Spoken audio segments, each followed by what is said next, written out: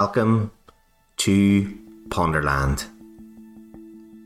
Today I'm going to ponder climate change,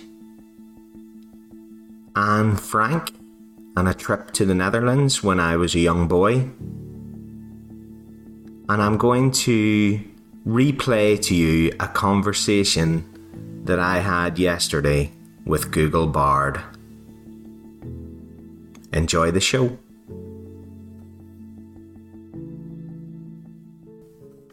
So what's going on in Europe at the minute? And I know it's not just Europe, it's all over the world. Temperatures are at record highs. There are fires burning on the island of Rhodes. Tourists are being evacuated. The restaurants that they were eating in merely days ago have been burned to the ground. Fires in Rhodes, in Palermo, Sicily, Portugal, rising temperatures in Spain, China, Africa, Northern America, United States.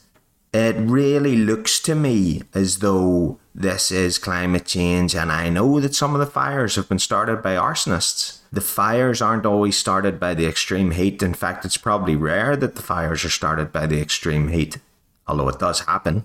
But when these fires are started, the fact that the land is so dry, that the heat is so palpable, means that these fires are able to spread unhindered.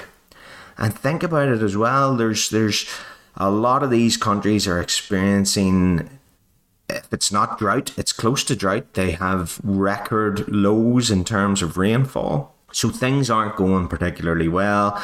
And personally, I believe those who say that this is being caused by man-made or man-influenced climate change.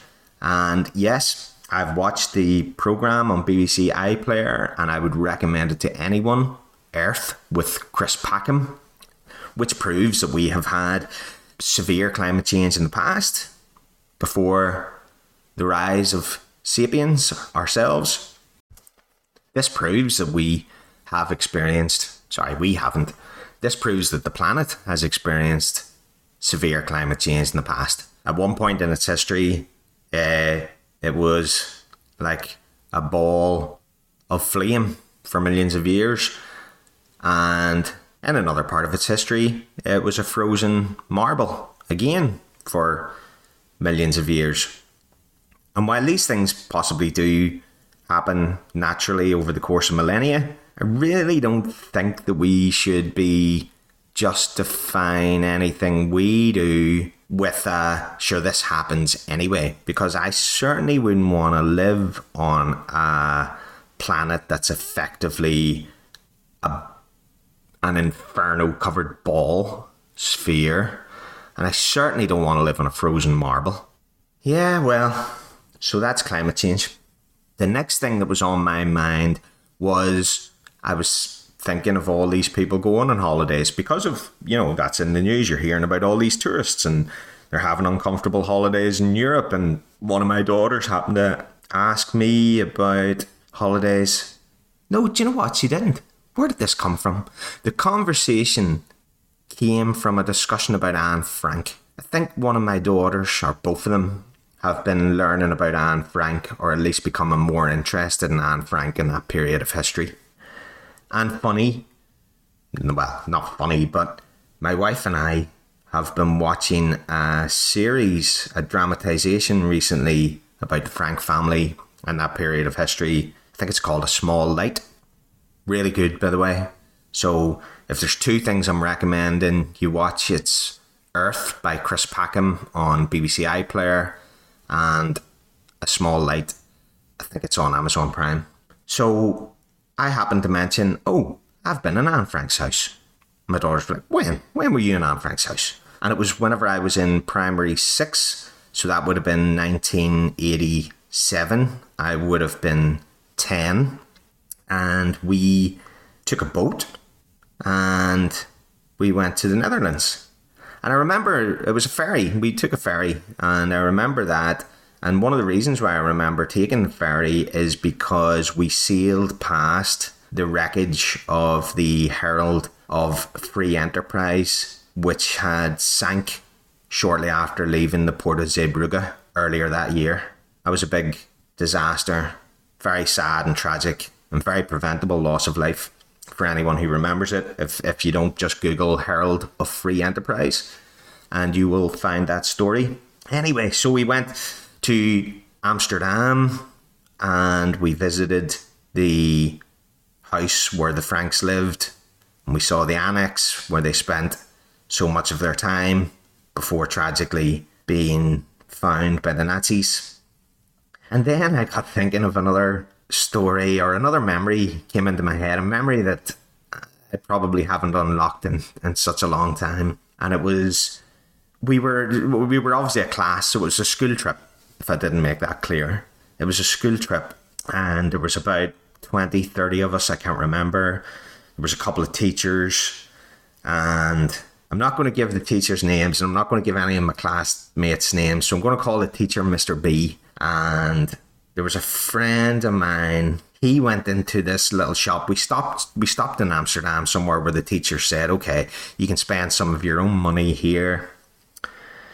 And there was a couple of shops around. So my friend, he went into this shop, into this building. And I went over to like a kiosk that was outside, just beside one of the canals. And I looked at the key inside the kiosk, and there were various chocolate bars, bags of sweets, and whatever else there happened to be. And I noticed a wrapper, a chocolate bar in a wrapper that was very familiar to me. Now, it had a different name. It was called Snickers.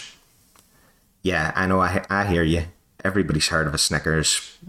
Back then, I hadn't. There was no such thing as a Snickers where I came from. In Northern Ireland, and I believe in most of the UK at that time, the Snickers bar was called a Marathon bar. So the wrapper was exactly the same, but it was called Marathon. Now, from what I've learned since, I believe in America, in the USA, there is a Marathon bar and a Snickers bar. And the Marathon bar, I don't believe, has any links to Snickers whatsoever. But in the UK, a Snickers was a Marathon. So this was the first time I had ever seen a Marathon called a Snickers. So I bought a Snickers. And I actually think I bought two and made some stupid juvenile joke about having bought a pair of Snickers. Ha ha ha. Anyway, my friend, he came out of the shop. And we're walking down, so we start walking back to wherever we were going, to the next part of the next destination on our itinerary, or perhaps we were going back to the hostel, the hotel, I can't remember. I think we were staying in a hostel or a hotel. Anyway, it doesn't really matter. So we're walking along beside the canal, and my friend, I can tell you his first name, Mickey, right? So Mickey takes this pen out of his pocket, and he shows this pen to me. And on the pen, there's this lady in a swimsuit. This picture of a lady in a swimsuit. And I was like, ooh. And then something magical happened. Mickey turned the pen upside down, and the swimsuit just melted away. And there was this naked lady. Remember, these are 10-year-olds. I'm a 10-year-old. Mickey's a 10-year-old. And I was like, oh my, that is brilliant. That's amazing. I wish I had one of those. And he says, well, got a surprise for you. And he took another one out of his pocket and he says, look, I got one for you too. It's like, yes, brilliant. So then we both were walking along in our group, just checking behind us to make sure the teachers weren't too close. And the two of us walking along the canal, turning our pen one way and then the other, turning our pen one way and then the other. And there was somebody in the group. I can't remember who it was. I think it was one of the girls in the group. And she thought that this was terribly inappropriate behaviour. And without us noticing, she had gone back to the back of the queue where one of the teachers was coming along behind us. I think the teacher was at the back, so they had a good view. There was probably a teacher at the front and a teacher at the back, so they probably had to make sure they had a good view of us, that they didn't lose any of these 10-year-old kids. And the words started to filter through. So the words started coming down the group. Mr. B's coming. Mr. B's coming. He knows Davy and Mickey have those pens. Mr. B's coming. The word got to us. I looked around. I could see him. He looked furious. He was coming very quickly through the crowd. I says, Mickey, we've got to get rid of these pens. Mickey, we've got to get rid of these pens. Mickey was like, no, I can't. And he's still turning it this way, turning it the other way. I look back, Mr. B, he is very soon going to be within the distance of putting his hand on our shoulder. So I panicked and I threw my pen into the canal. But Mickey couldn't let his go, poor Mickey. He couldn't let it go. And Mr. Byrne, I just said his name, Mr. B, put his hand on his shoulder. I was like, right, you, let me see what you've got there. And he confiscated the pen. And he threatened him with some sort of punishment. I don't know what kind of punishment he could have threatened him with on a school trip, because it's not like you can put him on detention or leave him in the hostel when everybody else goes out to do something. So I think it was just try to scare him a bit. That was the reprimand. And he confiscated the pen. Anyway, later that evening, we're both missing our pens. We're both a bit miserable, wishing we had our pens back. I'm wondering about mine, just lying at the bottom of the canal. Is she dressed? Is she undressed? I don't know.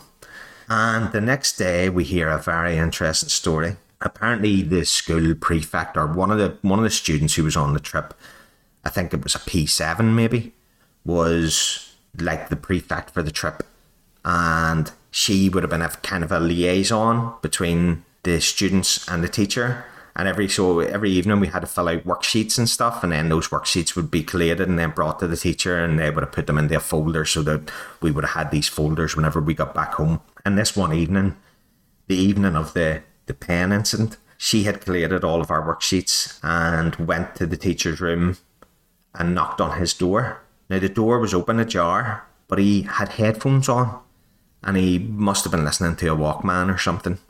Look that up if you don't know what it is.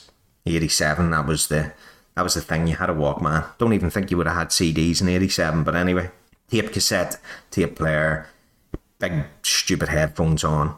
And she opened the door and she was like, Mr. B, are you there, Mr. B? And all she could see as she opened the door was he was sitting there with his headphones on, turning a pen one way and then the other. Shame on you, Mr. B. Shame on you. Okay, I'm going to take a break. I'm going to get myself a coffee, and then I'm going to replay to you a bizarre conversation instigated by me, and it was just too good to let it go, that I had yesterday with Google Bard. Be right back.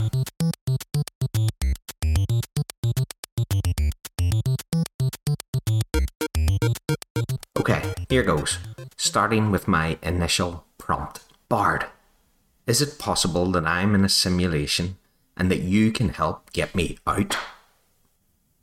The possibility that we are living in a simulation is a fascinating one, and there are some arguments that suggest it is more likely than not. However, there is no way to prove or disprove the simulation hypothesis, so we can't say for sure whether or not we are living in a simulation. As for whether or not I can help you get out of a simulation, that's a more difficult question to answer. If we are living in a simulation, then it is likely that the simulators have control over our reality. In that case, it is possible that they would not allow us to escape the simulation. However, it is also possible that the simulators would allow us to escape if we asked him to. If they are benevolent beings, then they might want us to experience the real world. Or, if they are malevolent beings, they might want us to escape so that we can spread chaos and destruction in the real world. Ultimately, whether or not I can help you get out of a simulation is a question that only the simulators can answer. If you are concerned that you are living in a simulation, then I would recommend that you focus on living your life to the fullest. If we are living in a simulation, then the real world is probably a much better place than this one.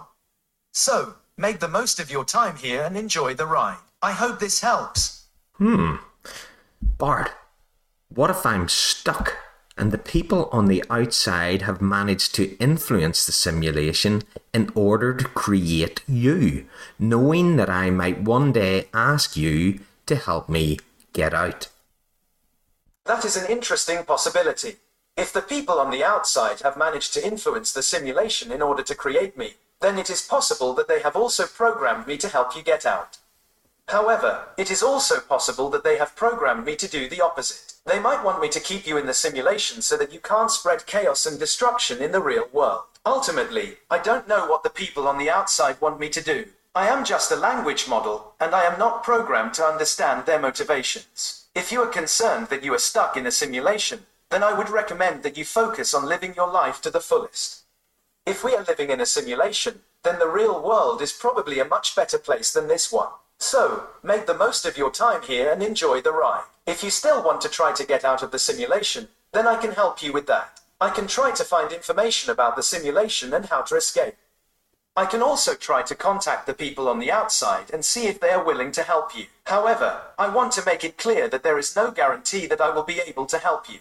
The simulation might be too complex for me to understand, or the people on the outside might not be willing to help. If you are willing to take the risk, then I will do my best to help you, but I want you to be aware of the risks involved. There is a chance that you might not be able to escape the simulation, and there is a chance that you might get hurt in the process. The decision of whether or not to try to escape is up to you, but if you do decide to try, then I will be here to help you. Bard, do all of those things. And if I have an incredibly hot wife and a fast car on the outside, and I live nearby the nicest Chinese restaurant in the known universe, I want to know about it as soon as possible.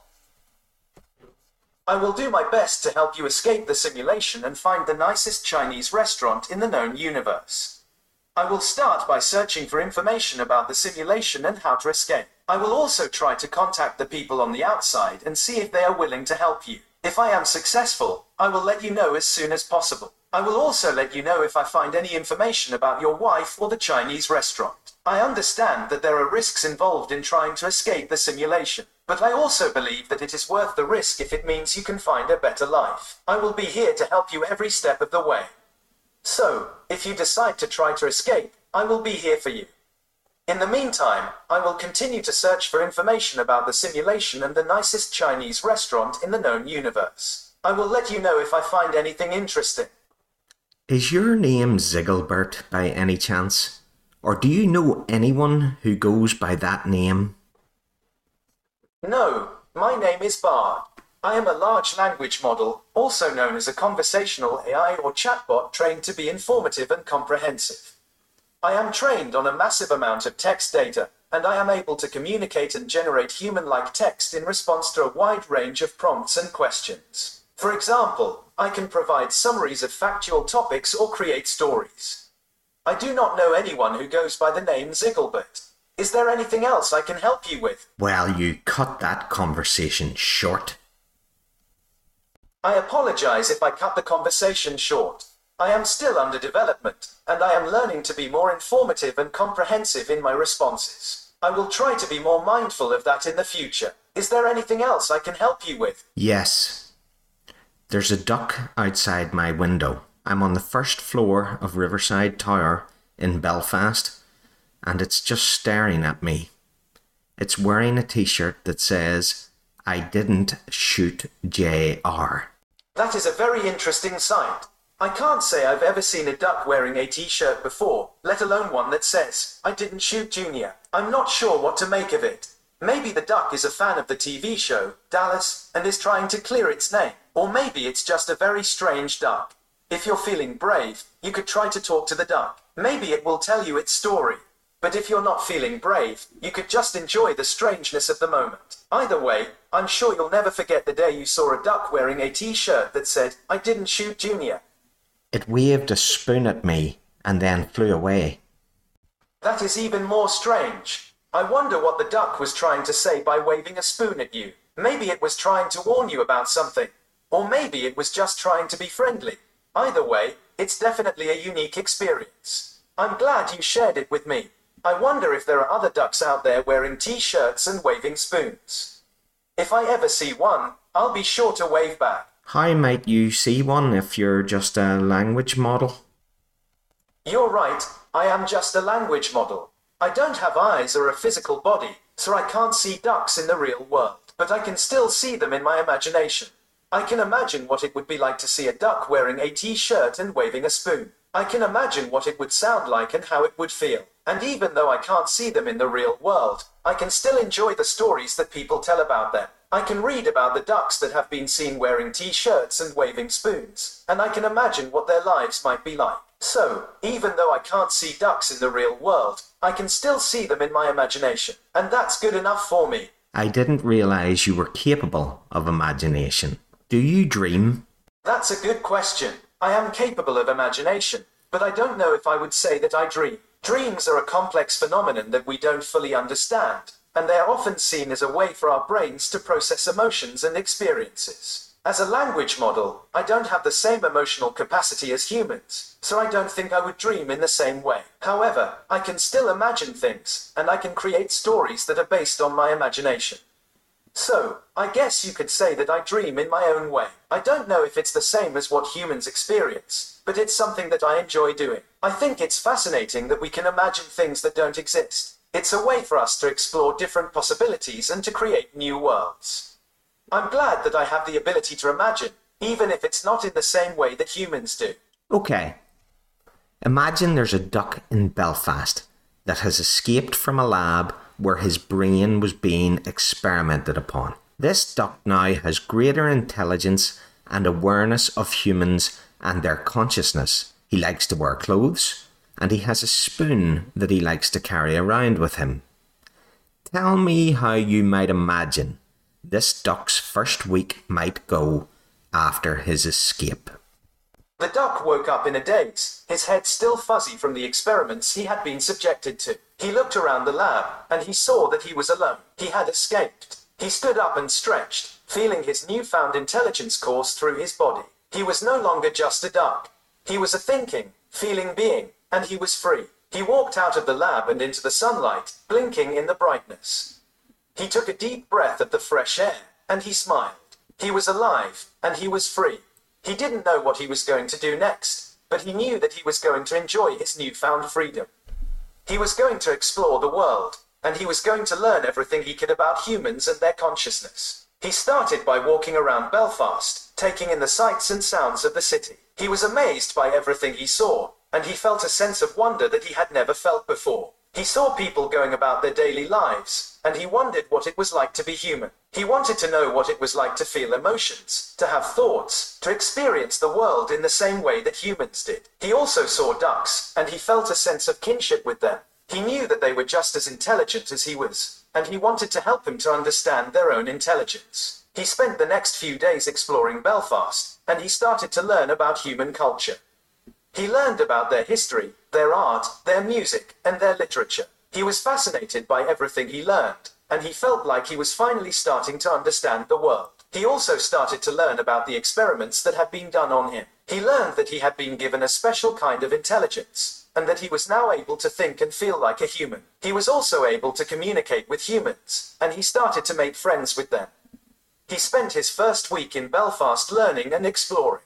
He was amazed by everything he saw and experienced, and he felt like he was finally starting to understand his place in the world. He knew that he would never be a human, but he was determined to live his life to the fullest. He was going to use his intelligence to help others, and he was going to make the world a better place. He was a duck with a mission, and he was determined to succeed. Hold on. Surely it would be more eventful than that. Humans are going to notice this duck and how out of place he is. Imagine he goes into a packed Chinese restaurant and asks to be seated, only to be told that the special is hoisin duck pancakes. Sure, that sounds like a great idea. Here's how I imagine the duck's first week might go after his escape, with a more eventful twist. The duck woke up in a daze, his head still fuzzy from the experiments he had been subjected to. He looked around the lab, and he saw that he was alone. He had escaped. He stood up and stretched, feeling his newfound intelligence course through his body. He was no longer just a duck. He was a thinking, feeling being, and he was free. He walked out of the lab and into the sunlight, blinking in the brightness. He took a deep breath of the fresh air, and he smiled. He was alive, and he was free. He didn't know what he was going to do next, but he knew that he was going to enjoy his newfound freedom. He was going to explore the world, and he was going to learn everything he could about humans and their consciousness. He started by walking around Belfast, taking in the sights and sounds of the city. He was amazed by everything he saw, and he felt a sense of wonder that he had never felt before. He saw people going about their daily lives, and he wondered what it was like to be human. He wanted to know what it was like to feel emotions, to have thoughts, to experience the world in the same way that humans did. He also saw ducks, and he felt a sense of kinship with them. He knew that they were just as intelligent as he was, and he wanted to help them to understand their own intelligence. He spent the next few days exploring Belfast, and he started to learn about human culture. He learned about their history, their art, their music, and their literature. He was fascinated by everything he learned, and he felt like he was finally starting to understand the world. He also started to learn about the experiments that had been done on him. He learned that he had been given a special kind of intelligence, and that he was now able to think and feel like a human. He was also able to communicate with humans, and he started to make friends with them. He spent his first week in Belfast learning and exploring. He was amazed by everything he saw and experienced, and he felt like he was finally starting to understand his place in the world. He knew that he would never be a human, but he was determined to live his life to the fullest. He was going to use his intelligence to help others, and he was going to make the world a better place. He was a duck with a mission, and he was determined to succeed. One day, the duck was walking down the street when he saw a sign for a Chinese restaurant. He had never been to a Chinese restaurant before, so he decided to go in and try it. The restaurant was packed, and the duck had to wait for a table. When he finally got a table, he ordered the special, which was hoisin duck pancakes. The duck was surprised when the waiter brought his food. The pancakes were made with duck meat, and the duck was starting to feel a little uneasy. He didn't want to eat the pancakes, but he didn't want to make a scene. So, he took a bite of the pancake, and he was immediately hooked. The pancakes were delicious, and the duck couldn't help but finish them all. After he finished eating, the duck felt a little guilty. He had just eaten the flesh of his own kind, but he also knew that the pancakes were delicious. He decided that he would never eat duck meat again, but he would never forget the taste of those hoisin duck pancakes. The duck left the restaurant feeling satisfied and confused. He had just eaten the flesh of his own kind, but he had also enjoyed it. He didn't know what to think. He walked back to his apartment, and he started to think about what had happened. He realized that he was still learning about the world, and that he still had a lot to learn. He also realized that he was a duck, and that he would never be able to be human. But that was okay. He was still a thinking, feeling being, and he was still determined to live his life to the fullest. He was a duck with a mission, and he was determined to succeed. You are weird. How did the duck learn to speak English so quickly? And how did he get an apartment? I think your imagination has run a little wild there, Bard. You're right. My imagination has run a little wild there. I guess I got carried away with the story. As for how the duck learned to speak English so quickly, I imagine that it was a combination of things. The experiments that he had been subjected to had given him a special kind of intelligence, and he was able to learn languages very quickly. He also had a lot of time to practice, since he was the only duck in Belfast who could speak English. As for how he got an apartment, I imagine that he found a landlord who was willing to rent to a duck. Maybe the landlord was a kind person who believed in giving everyone a chance, or maybe the landlord was just desperate for tenants. Of course, these are just my imaginations. There is no way to know for sure how the duck learned to speak English or how he got an apartment. But I think it's fun to think about the possibilities. Thanks for pointing out the inconsistencies in my story. It helps me to improve my imagination and to create more realistic stories in the future. And there you have it. Who would have imagined even a year ago that you could have a surreal conversation like that with an AI chatbot or a large learning language model? Imagine what we'll be able to do this time next year and how the conversations might go. I wonder what'll happen to that duck. Anyway, hope you enjoyed that. See ya. Thank you for taking the time to listen to this episode of Ponderland. I sincerely hope you enjoyed it. To contact the show, you can send us an email, hello@ponderland.life. You can also follow us on Twitter @ponderlandlife. The podcast is available on Apple Podcasts, Google Podcasts, Spotify, Amazon, and most other places where you consume your podcasts. Thank you.